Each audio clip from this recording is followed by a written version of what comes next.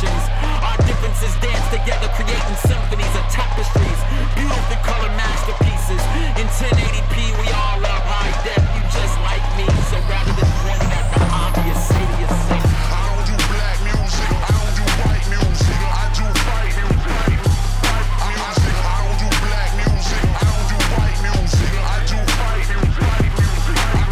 I don't do black music, I don't do white music, I do fight music. I don't do black music. What's going on, everybody? It's your boy kj52 here. Welcome to the kj52 podcast, episode number 5. This episode is a very special tribute podcast to the homie DJ Official. Today marks the 1-year anniversary of his passing, but we are not going to mourn his death. We're going to celebrate his life. And I'm going to be playing some music here. If that's what you actually got to check out right there, that is a very exclusive remix featuring Lecrae of the track I did with him, Fight Music, and also featuring Propaganda. And before I dive right into the podcast and some stuff like that, I wanted to first let you know about two things. One, on a totally unrelated note, I launched my Kickstarter today, which is a crowdfund for the kj52 documentary. It is a story about my music, my life, how I came to Christ, all that good stuff. Actually features a little bit of a part about DJ Official and the piece, tribute mural I did for him. Actually, that's the picture that's going up here with the podcast right here. But also, if you are interested in supporting the podcast or what I do, you can also check out Patreon, patreon.com/KJ52, and you can sign up for the merch club, sign up for the exclusive songs, and if you want this track that I just played, head over there. It is a free download. I'm also going to throw it up on my SoundCloud. So I guess for me, would probably just give you a little bit of backstory. I met DJ Official officially, I think, no pun intended, somewhere around 2000. I think it was right when I got my first record deal. He was Cross Movement's DJ, and it was just randomly at a thing called GMA, which used to be this sort of music conference for pretty much everything in Christian music. And I had known the Cross Movement guys. I was cool with them. I had done a song with Ambassador and Fanatic on previous, before I even actually had a record deal. And they were out there. Actually, everybody was kind of out there. I don't know how we ended up connecting, but for some reason I was just drawn to his spirit and his just, I hate to say nerdy Christian rap, or I should say hip-hop nerdiness. I just kind of found myself sort of breaking off to go and get some food or something like that, and I noticed he just started walking with me, and I was kind of like, don't you want to go hang with your crew? You know what I mean? Because, dudes roll deep at these events, and they tend to stick with their crew. And he was just kind of like, nah, I'm going to hang with you. And I just thought that was unique. That we, just from the jump, just connected on so many levels. And it's kind of like when you're little kids and you meet that kid on the playground, you're like, oh, you like Pogs? You like Pokemon? I like Pokemon. Cool, you want to go play Pokemon? And then just immediately you just run off and just go do that. And it was kind of like that sort of connection. Like, we both had a very dry sense of humor. We both were super just hip-hop nerds, just when it came down to the science of hip-hop and, like, what sample went with what and this, that, and the third. And he wasn't a really, he wasn't really a super extroverted guy. But when you got around him, definitely on one-on-one, there was just sort of just an opening up. So he was just tremendously talented. Now, this is where the whole irony was. The more we hung out at that GMA, this story came up. And I can't honestly for life remember how this came up. But about 3 years prior, myself and Golden Child, when I was still in Sons of Intellect, we were doing a lot of mainstream shows. And in one particular case, we were opening up for Outkast and Mobb Deep, Lil' Kim, and just a host of other mainstream artists out in the middle of nowhere in Florida. And I just happened to connect with this guy by the name of DJ Cypher Sounds, who was at the time Lil' Kim's DJ. This guy also went on to become part of the Juan Epstein podcast. He was on MTV. He was a huge part of Hot 97, just a big player in hip-hop, period. But at the time, he was essentially just coming out as Funkmaster Flex's DJ. And what was ironic about the whole thing was that he was like, hey, this is about to pop off right now. I just work at Fat Beats. But he, again, sort of was like DJ Official. Like, he just wanted to hang out with us. And I thought, dude, you roll with Lil Kim. Like, you roll with all these people. Why are you hanging out with these no-name white boy Christian rappers? But that's what he was. And when I saw him again, like a month later, he just came over right away and started kicking it with us. It was really bizarre. But I got his number, and I began to kind of just stay connected with him, and I began to send him some demos. And this was the early stuff of the Sons of Intellect stuff. Inevitably, in one phone call, while we were talking about the music, he says, my faith came up, and he was like, yeah, I got this guy I grew up with. He won't produce for secular rappers. He will only do Christian stuff. I think he's wasting his time because he's super talented, but he's born again. He never told me who he was. Flash forward 3 years later when I get my record deal, somehow another Cypher Sounds came up in the conversation, and I put two and two together and realized that he was talking about DJ Official. And I thought, how interesting was that Cypher Sounds goes on to this huge major career. DJ Official goes on to be such an integral part of Cross Movement and a bunch of other artists, to be honest with you. And then, of course, later on becomes Lecrae's DJ. So I'm going to pause right here. I'm going to play another track. This was given to me by the homie Alex Medina. It was an exclusive track remix that he did. This is Leah Smith featuring Andy Mineo. Check it out. Summertime feeling sunshine and the mood's good. I got a joy they couldn't take from me. Nah, it didn't come from the shorty or the money. Hold up, you probably think it's strange what I'm saying. How I go through dark nights to have joy in the AM. Well, I'm at peace with my maker. New mercy when I wake up. Leah, tell him how you feel, huh? Thank you, because you knew that I was searching everywhere to find a thrill, and you came and thrilled me. The day you opened up my eyes, found me death and gave me life. Brand new, so undeserving. You're looking for something that will keep me happy for now with you. And every now and then I find something that you have given me eternal joy, and my eternal joy is you. Everlasting. Hey y'all, I just switched to my phone. I'm back up at the airport, so made it a little easier to continue this podcast. But anyway, I wanted to dive back on in about my man DJ Official. And I think one thing that really stuck out to me about him was, if anything there was that I could define him as, is that he was really a bridge builder. Just to be transparent with you, a lot of my career, there was always this I always had this weird relationship with Christian hip-hop and the artists in Christian hip-hop. I always felt like there was respect. I always felt there was mutual friendship. But I always kind of felt like, in some degrees, I was sort of on the outside looking in. And part of that was my own choosing, because I kind of decided to not necessarily aim my music at the Christian hip-hop market, but just going for the average person. That's what I always wanted to do. So whether or not that took me out of it, I don't know. But one thing Fish was really great at was sort of bridging the gap, or bridging friendships between myself and those in the Christian hip-hop industry. Case in point, I always had sort of I don't want to say odd relationship with Lecrae, but they're just, while there seemed to be a degree of like mutual respect and admiration, there never been a collaboration, because he was always turning me down. And I think for him, as things sort of began to take off, I remember one time Fish being the one to kind of tell him, like, look, dude, you need to go talk to KJ. And it just happened to be, I was flying through Atlanta, I had a 4-hour layover for no particular reason. He drove up to the airport, I left the terminal, walked out, and we kicked it for about 3 hours. And in a lot of ways, I think that sort of started the ball rolling to the song that we did, which is, one of the remixes you just got to hear. And it's funny now to look back on that song, which is, I think, 4 years old now, in light of everything going on with Charlottesville that just happened, and just, racial tension, and how, as a body of believers, how we're supposed to handle that. It just seems that much more poignant to put out a track like that. But I'm going to pause this for 1 second. I'll be right back. Anyway, like I was saying, he was just really great at sort of bridging the gap between what was my world and what was the world that he lived in.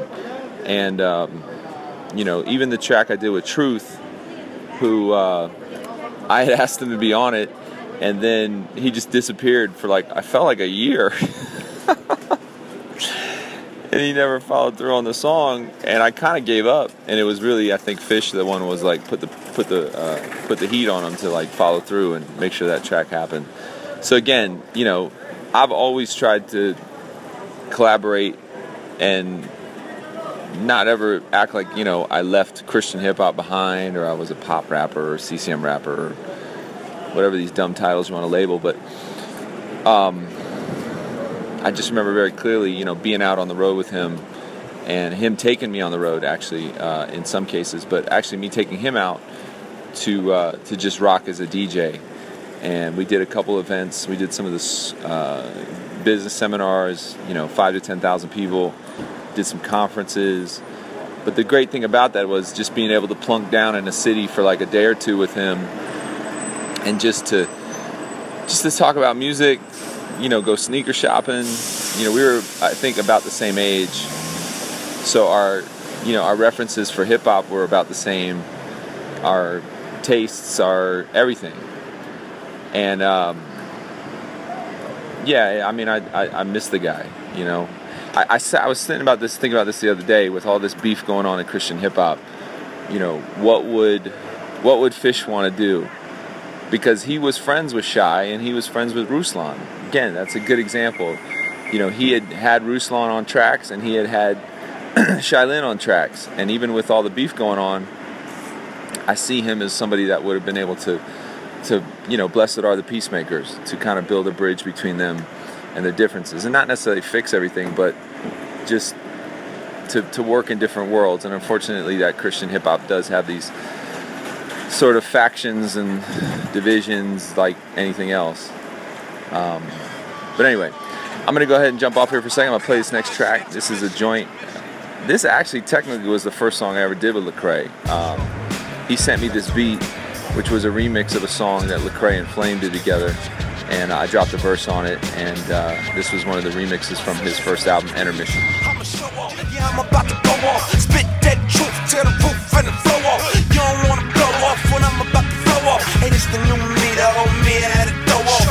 Yeah, the click still pin and flows. Let hip hop know Christ still in control. Ain't Bruce Lee boy, but he got that glow. I'ma show enough show what he did in my soul. I'ma use my dough, I'ma use my flow. I'ma serve my sis, I'ma love my bro. Every day's another mission, send me, I go. It's beat right here, so official. So you got me, yeah, I'ma show off. Shirt to the shoes, everything for Jehovah. Gnosco shirt with the 8-down hat. Got my unashamed tats and my cross on back, yeah. You a show off, yeah, you a show off. You a show off, yeah, you a show off.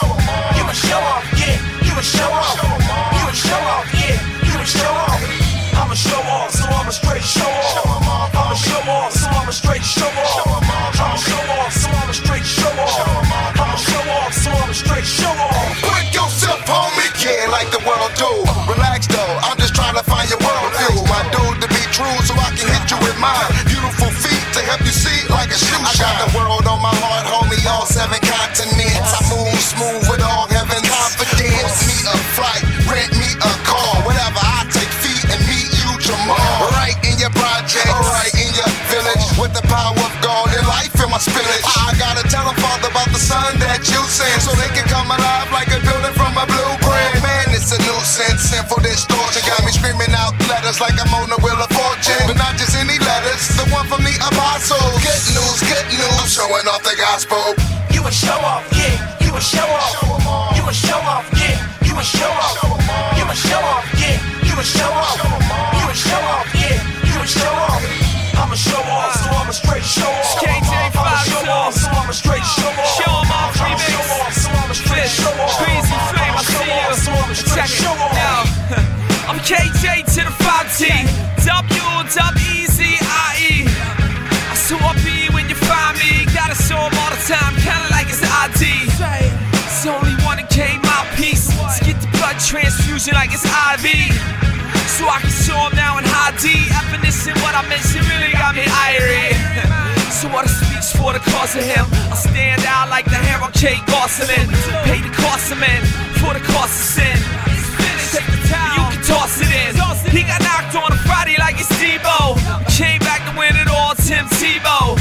Need a liner, kinda like a free throw. So just to sort of wrap up this podcast, and unfortunately to kind of end on the note where he passed, I had seen him off and on out with Lecrae, and kind of every time I saw him, I could tell that, you know, his health was getting worse. You know, it was sort of beginning to age him, you know, physically. And I remember kind of one of the last times, again, I didn't even think about this, him bridging the gap. I ran into him randomly on my way to Denver with my man DJ Morph, and I'm like, why are you here? You happen to be on the plane flight. He's like, oh, I'm going to do a show in Denver with Lecrae for one of his release parties. I said, dude, that's where we're going. I'm going there for the business event. He's like, yo, you should come through after you get done, come and hang. And Lecrae's career had really been taken off at that point. And like I said, I mean, me and his connection has always been sort of off and on in a lot of ways, good, better, or worse.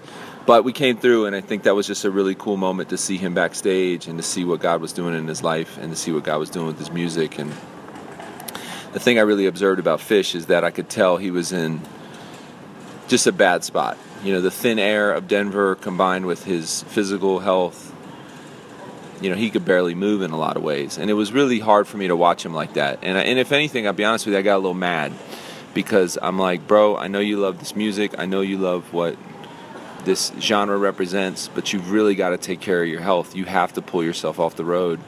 It's just not worth risking it.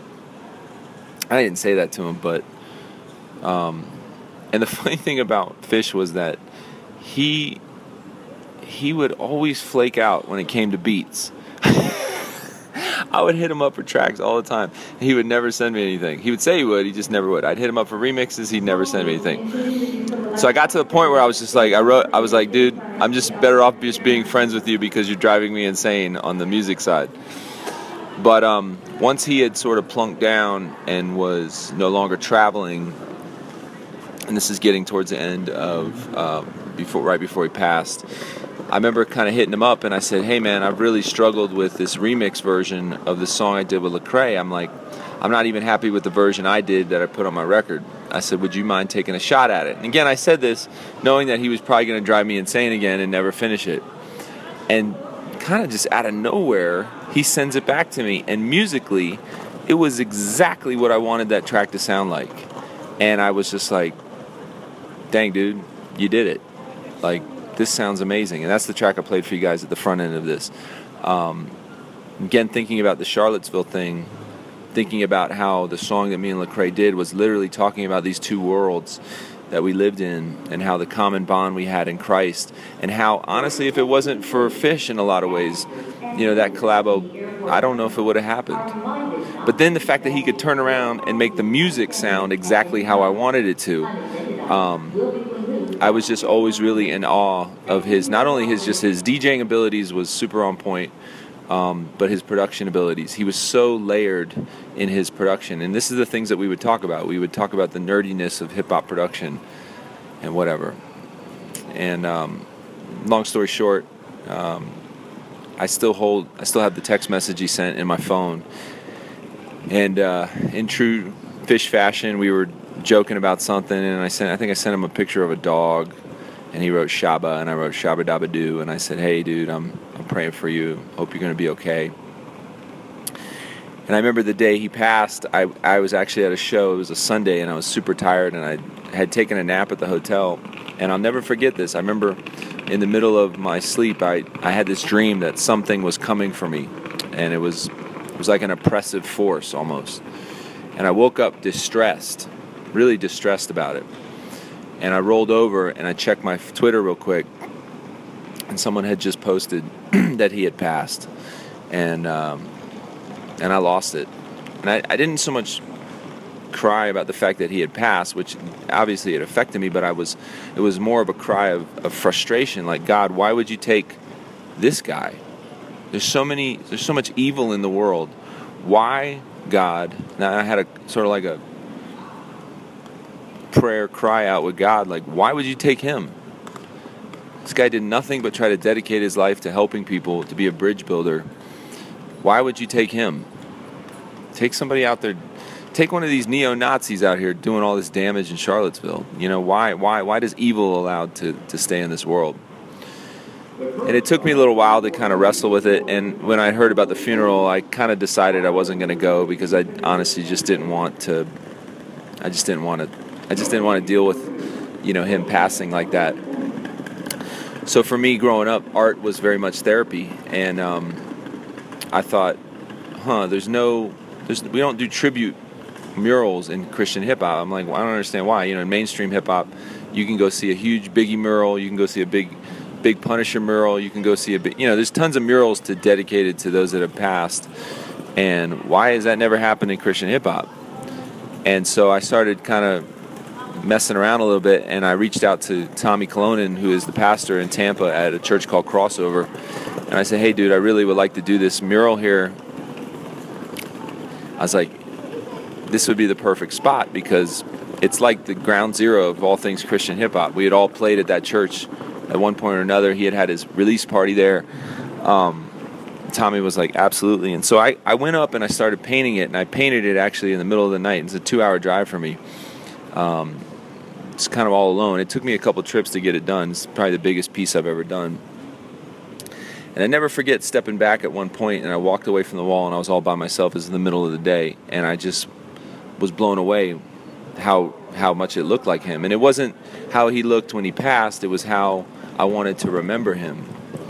And I didn't even think about it, but I forgot that his family lived in Newport Richey, which is nearby, and he would always text me when he was in town, even though he wasn't really in town. He was 3 hours away, but he would be like, dude, there's nothing to do up here. Come through. I'm like, bro, you're 3 hours away from me. But I thought, I didn't even think about this. To do a tribute mural means it's something that his family can come to, that they have a point, of reference, of a memorial. And I thought, look at you, God. Look at how you work things out. And I got to meet them later on, his extended family, his dad, his mom, his brother. And we just had a good cry session. And, it was just, it was ironic. And the funny thing was, again, I'm going to end it with this, but things coming full circle, is I was actually able to reach out to Cypher Sounds 20 years later on Twitter and tell him, hey dude, DJ Official is getting ready to pass and you should probably reach out. And lo and behold, he talked about that somebody reaching out to him on Twitter on his Juan Epstein podcast, which had been a podcast that I had been listening to for years and years. And I just thought, there's no coincidence in the kingdom of God. There's nothing that happens by chance. All things do work together for the good for those that are called by his purpose. And on the year anniversary of his passing, I definitely miss him, but I celebrate his talent, and I celebrate his ability and his selfless attitude, and I hope you guys got a chance to see a little bit of his heart and his talent in some of the songs I dropped here. So anyway, love y'all. Rest in peace. Bless the DJ. God bless.